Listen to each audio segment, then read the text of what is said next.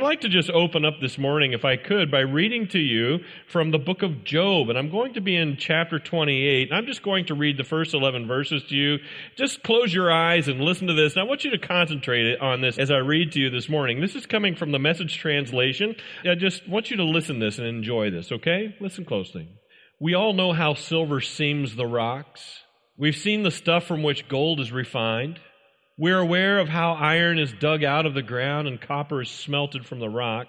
Miners penetrate the earth's darkness, searching for the roots of the mountains for ore, digging away in the suffocating darkness. Far from civilization, far from the traffic, they cut a shaft and are lowered into it by ropes. Earth's surface is a field for grain, but its depths are a forge, firing sapphires from stones and chiseling gold from rocks. Vultures are blind to its riches. The hawks never lay eyes on it. Wild animals are oblivious to it. Lions, they don't know that it's there. Miners hammer away at the rock. They uproot the mountains. They tunnel through the rock and they find all kinds of beautiful gems. They discover the origins of rivers and they bring earth's secrets to light. That's what Job says about the riches that are buried in the earth. And as I thought about that, I thought, it's really interesting to me because man really goes through, if you think about this, man goes through the most incredible trouble. He goes through the most incredible expense to find treasure buried in the bowels of the earth and to extract that. He drills for oil in the United States and in Saudi Arabia. He digs for diamonds in Africa. He goes to Chile to find copper. Or maybe he will go to Australia where he'll mine out uranium from the ground. Gold in China, silver in Peru, platinum in Russia. All of these places. And he has developed sophisticated means of detecting the most valuable and precious metals. And he's developed sophisticated means to identify the very best place to begin his search to extract all of these riches from the earth. He has huge earth-moving equipment. He has high-tech equipment which will help him remove the treasures from the very deepest and most difficult places on the earth. But up here on the surface, as we look around, nobody really thinks about what lies beneath, do we? I drive down the road and I don't wonder if I'm driving over a diamond mine somewhere.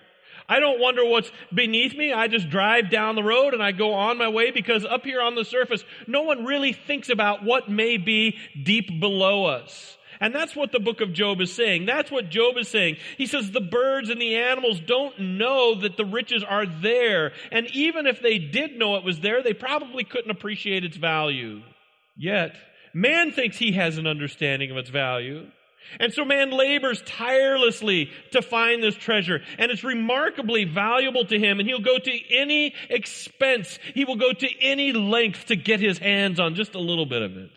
Well, last week as we became familiar with the first chapter of the book of James, we studied verses 2 through 4 in our very first chapter. And while we were there, we discussed some of the tools that we can use to help us face the many different shapes and sizes of trials and tests and struggles that confront us as we live in this fallen world.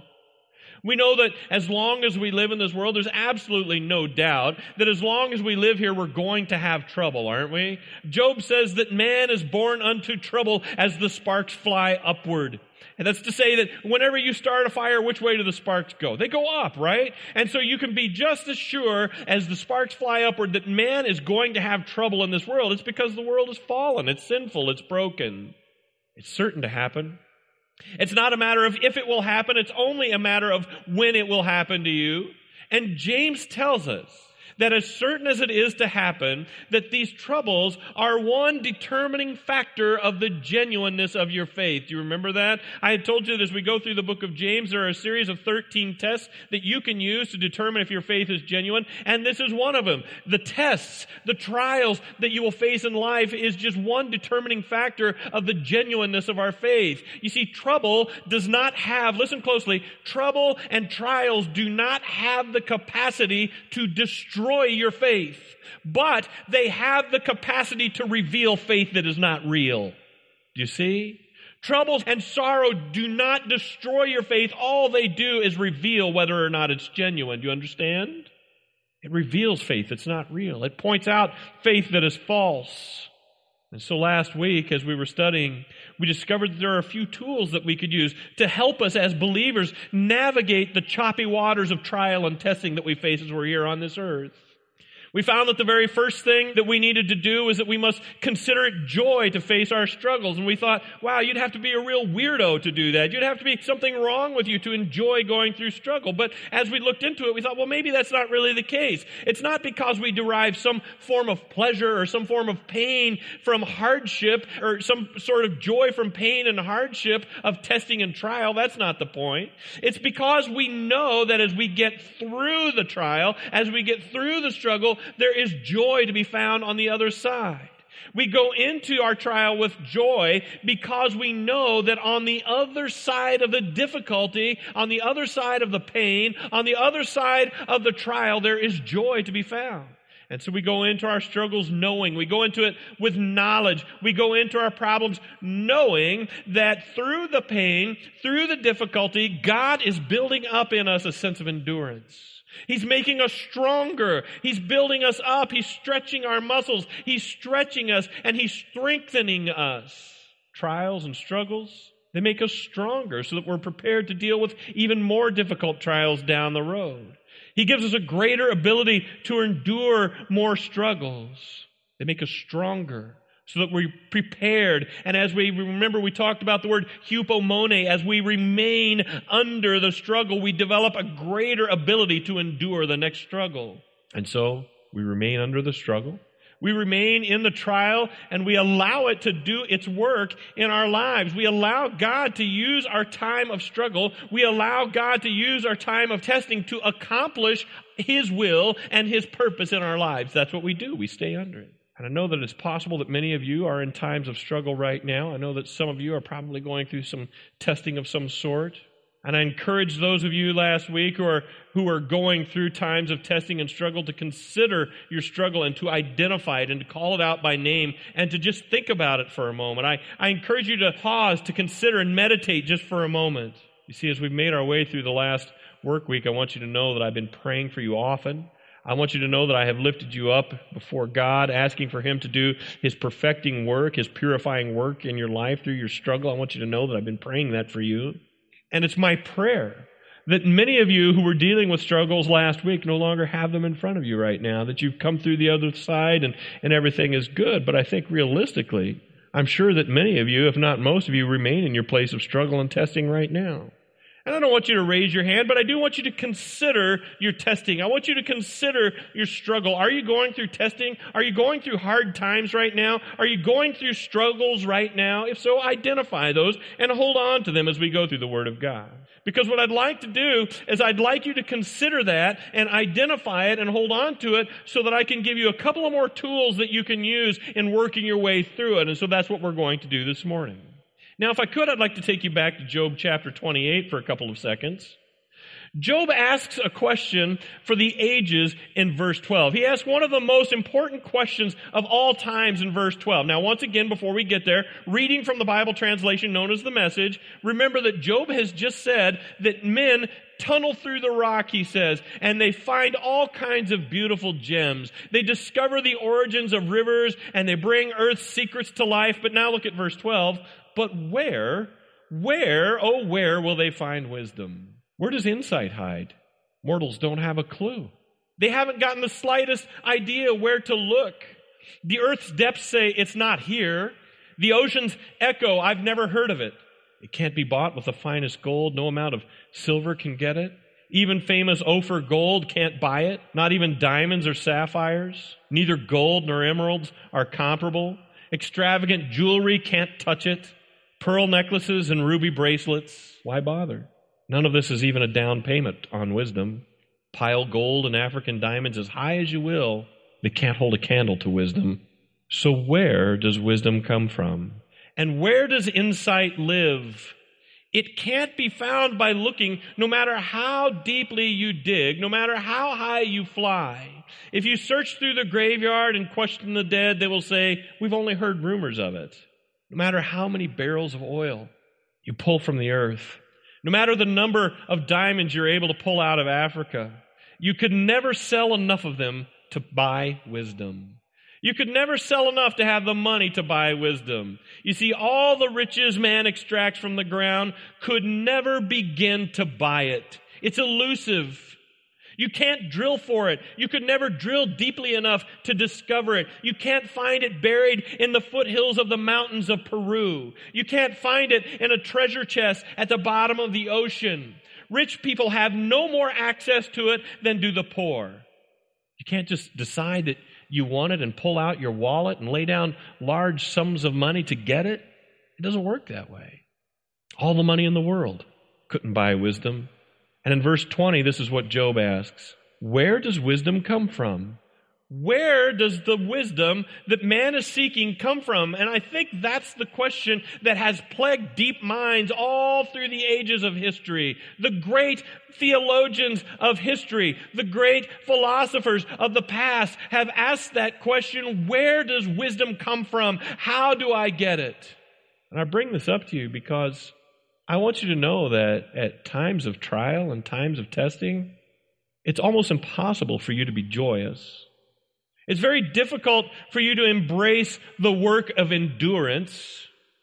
It's very difficult for you to be submissive to the work that God wants to do in your heart, isn't it? When you're at times of trial, when you're in times of struggle, when you received a terrible diagnosis from the doctor, it's very difficult to do those things. You see, in order to do those things, you are going to need to have understanding. You are going to need to have wisdom. I mean, think about the trial that you're facing in your life. Think about that for just a moment.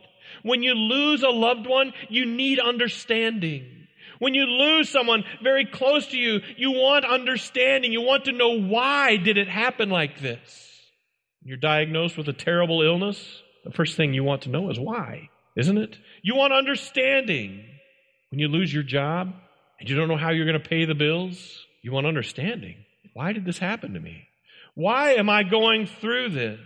And when you have a child who departs from the path of godliness, you want understanding. You want to know what you've done wrong. What is the problem? What could I have done differently? And so at that point, people get out their heavy equipment, do you see? They begin to pull out all their earth movers, and they begin to dig deeply into the earth, trying to find wisdom. They drill as deeply as they possibly can. They begin to look for wisdom in the foothills. They begin to look for it in the mountains. They pull out their wallets and they try to purchase wisdom. They dig deeply into the bowels of the internet to comb through all of the medical research that they can find. They purchase and they read books and articles about the topic of their trials, and they look for answers and they're testing there. They run to their parents for advice. They run to their friends for understanding. And even though, I just want to say this, even though some of those resources may be very helpful, and I do encourage you to use whatever godly resources He makes available to you, but even though those may be available to you, listen to me, they are not the place that wisdom is stored. That's not where wisdom is found.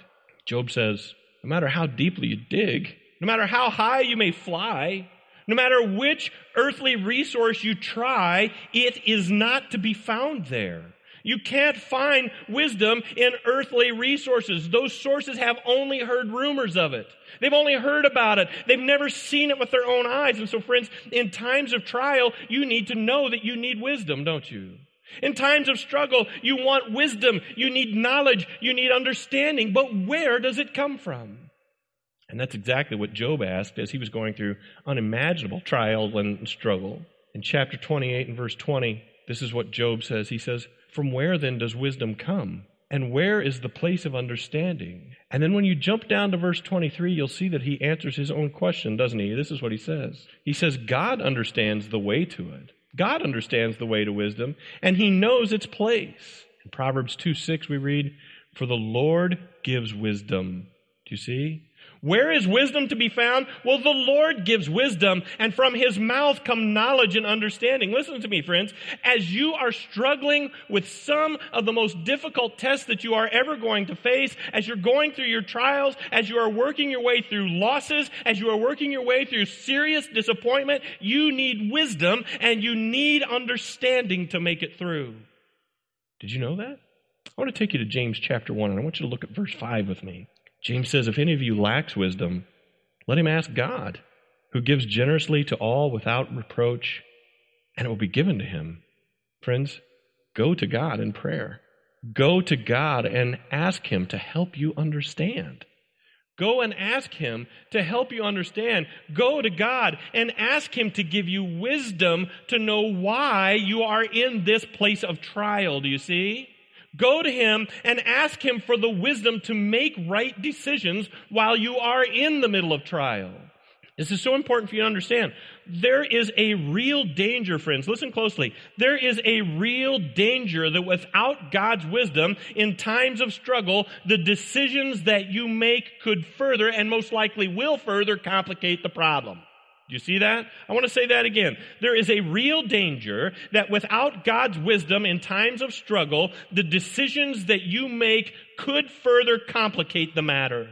It's only going to make things worse. You need to be sure that you're not acting in your own wisdom. You need to be sure that you are not acting in the wisdom that you had found as you went from one friend to another, from one self-help book to another, as you were digging and as you were mining. But you need to act on the wisdom that comes from God.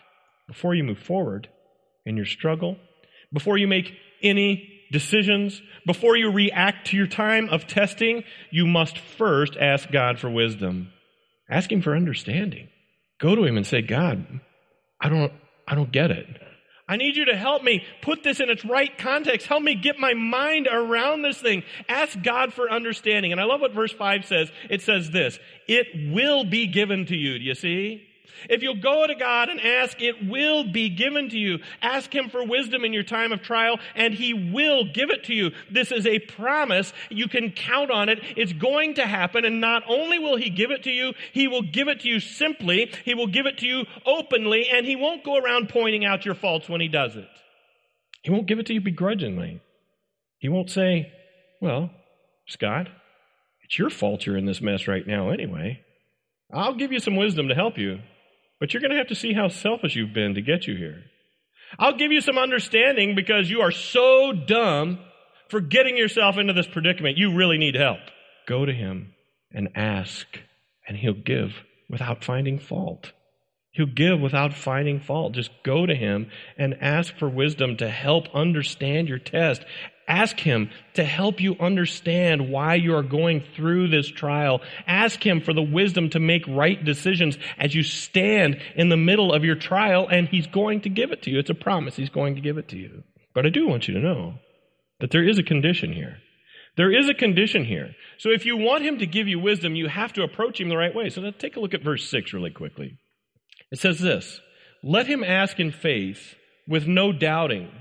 For the one who doubts is like a wave of the sea that is driven and tossed by the wind. So I want to just pause for a minute, and I want to help you understand this word doubt or doubting. It's from the Greek word diakrinomai, and you'll see it twice in this verse, and it actually comes from the word diakrino. Just to help you understand, one use of this word diakrino is in reference to two people who were fighting. So you got two people who are in combat, they're fighting, and when you separated them so that they could no longer engage each other, that's diakrino. Do you see it? You forced them apart and you've created separation. Another use of the word is in divorce. Once again, you see clearly the separation there, right? In a divorce, that's diakrino. Another place that you would see it used is for the part in your hair. So if you're one of those guys that likes to, part your hair down the middle and fold it off on either side, that's diakrino. That's what it means to diakrino. It's to divide. It's to create space. It's to create division. And so clearly that's the idea. What's going on is you have two separate things. But now this is very important for you to understand, because in this case, in verse 6, the verb is in what we call the middle voice, which would give it a sense of reflexive feeling. And I'm going to help you understand that. It sounds like a lot of stuff, but it's really easy. It's like saying this: someone is separating or dividing himself. So he's doing it to himself, do you see? So the feeling is that he is on the fence. This guy who is diakrinomai, this guy who is divided internally. He's divided in himself. He's on the fence. Part of him believes, part of him knows that God can do it, but the other part doesn't believe. Do you see? James is saying that when you approach God to ask Him for wisdom, in the face of your trial, if you really want God to help you understand in your struggle, you are to be in no way separated or divided inside yourself. That's the message. He says, be clear in your thinking, be committed in your thinking to know that God will help you. You can't be divided inside yourself. You can't be dividing yourself in half with two opposing forces. And I think that can happen in several different ways. For example, first, you may just be struggling to believe that you can take God at His word. That's possible. So you know that He has told you to ask for wisdom. You go into your trial struggling and you think, okay, I'm going to go to God and I'm going to ask Him for wisdom and He's going to give it to me. But maybe you're just having a hard time believing that He really will. Have you ever done that? Have you ever had a hard time believing that He'll actually do it? Friends, I want you to know that's real life. If that's who you are, don't be ashamed of that. That's real life, because I want you to know that I often pray and ask God to do things, but in my heart I am diakrinomai. See, I know He can do it if He wants to. I'm convinced of that. I'm convinced that God can do anything that He wants to. I'm just not sure that He wants to do this. Do you see? Diakrinomai. I'm divided. I'm divided within myself. Have you ever felt that way? I know that He can do it. It's really a matter of, does He want to? And so there's doubt in my heart. Friends, you are parted inside yourself. You are divided. And maybe you're divided because you're not sure that God really cares that much about your problems. I think some people feel that way. I know God can do it, but He doesn't really care about this little problem. I mean, after all, He is a little busy keeping the universe from imploding. He's got a lot on His hands right now. The last thing He needs is my problems in His lap. I'm not sure He's going to give my problem the time of day. That's doubt. You're divided, diakrinomai. You're divided in half. Or maybe you just don't believe that God can help you at all. And many of you would say, well, no. Yeah, I mean, we all know God can do whatever He wants to do, right? God is all powerful. He can do whatever He wants. But maybe you doubt His power to intervene and cause change in your circumstances, and you just don't believe that He's going to give you wisdom and help you at all. You're convinced that the situation has gone too far. Do you understand? You're convinced that you've gone too far down the road. The damage is so significant that at this point, it's irretrievable. The damage is so significant that at this point, it's irreversible. And I can't change anything, and not even God has a chance of turning things around now. Have you ever heard that? I want you to know there are a lot of people that feel that way. I've heard people who have said to me, you don't know what I've done. I've gone too far. There's no way that God is going to help me at this point. That's doubt. Diakrinomai. They're divided. And let me just share one more with you if I could. There are some people who are divided in their hearts at times of trouble. And this is very important because I think this is right where we live. I think they're divided in their times of trouble and testing because they're angry with God and they just want to argue with Him. No. Listen, they're upset and they blame God for their trial. How in the world could God have allowed me to go through this? Have you ever said that? How could God ever have allowed me to go through this? I know that nothing happens without His permission. So why in the world is He allowing me to go through this kind of trouble? How could He have allowed this illness to strike my wife? How could He have allowed my parent to come down with this cancer? How could He have allowed us to have this kind of problem? How could He have allowed me to face this kind of loss? And so in their heart, they build up bitterness. And really what happens is, as they go to God, their prayer really becomes nothing more than an argument with God. And they're shifting blame, and they're causing God to be the blame of their problems. And so they go to Him in an argument. And because of that, they never receive the wisdom and the understanding that they need to grasp God's purpose in the trial, do you see? Because He won't give it to them because they're coming with a divided and doubting heart. Friends, can I just tell you, I'm not aware of all of the trials that you face, but I do know that some of you are going through some very, very difficult things. And I want to say this to each of you with a heart of love, but I want you to know you are not to dispute with God. You are not to argue with God. You are not to doubt His purpose. You are not to doubt His will in your times of testing. You're not to doubt that. You're to be submissive to Him, right? You're to be submissive to Him, and you lean hard on His sovereignty. You may not get it, but you lean hard on His sovereignty because you know that even though you can't see the silver lining right now, God is ultimately going to work this out for what? For your good. He's ultimately going to work this out for your strengthening. He's ultimately going to work this out for your perfecting. He's ultimately going to work it out for your maturity. So you hang in there and you lean hard on His sovereignty, knowing that God is going to work this to your advantage. It's important for us to take a moment here to note that if you're going through a trial, friends, and if you can't understand why, if you're going through a struggle and you don't know what you should do to move forward, I want to tell you there are only two possible explanations. There are only two. Once again, I say this with love for you, but I want you to know that there are only two reasons. First, maybe it's that you haven't asked God to give you wisdom. That's problem number one. Maybe you haven't gone to God and asked Him to give you wisdom. Maybe rather than running directly to God to get wisdom, you started digging and you got out the earth-moving equipment and you pulled out your wallet. You began to drill. You began to look in places where wisdom cannot be found. Maybe you started there. Maybe you haven't run into His presence and begun to really seek His face and to really ask for wisdom and to press in hard and to stay in His presence, asking Him and beseeching Him for wisdom. Friends, listen, times of trial and struggle should force you into the presence of God. It should force you into the presence of God. You should be constantly before Him asking for wisdom. And maybe you would say to me, oh, well, Scott, the very first thing that I did was I found a place to pray and I asked God to give me wisdom and I still haven't received it. That might be true too. According to the book of James, if it's true, then the only possible reason, according to the book of James, is that you haven't asked in true faith. It's not because He's not willing. It's because you haven't asked in true faith.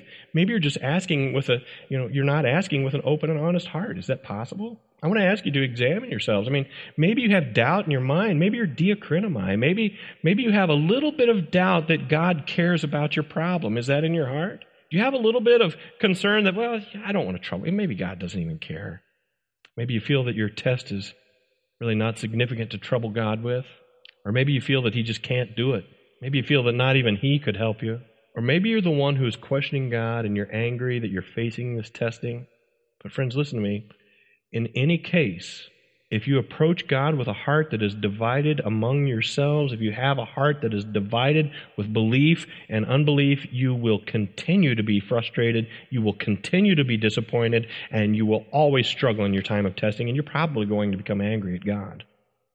But in verse 7, James says that person must not suppose that he'll receive anything from the Lord. He's a double-minded man. He's unstable in all of his ways. So listen, friends, not only will God not give you wisdom if that's you, if you are divided within yourselves, you can't expect God to give you anything, the Word says. Remember that trouble is the first of the tests of genuine faith. Remember? It's the very first test to check your faith to see if it's genuine. This is the guy who is divided in his heart. This guy that we're talking about is the guy that has two minds. He may claim to be a genuine believer. He may claim to really believe in the Lord, but in truth, he may not actually be one. You see, when he goes through trial, he becomes bitter. He becomes resentful.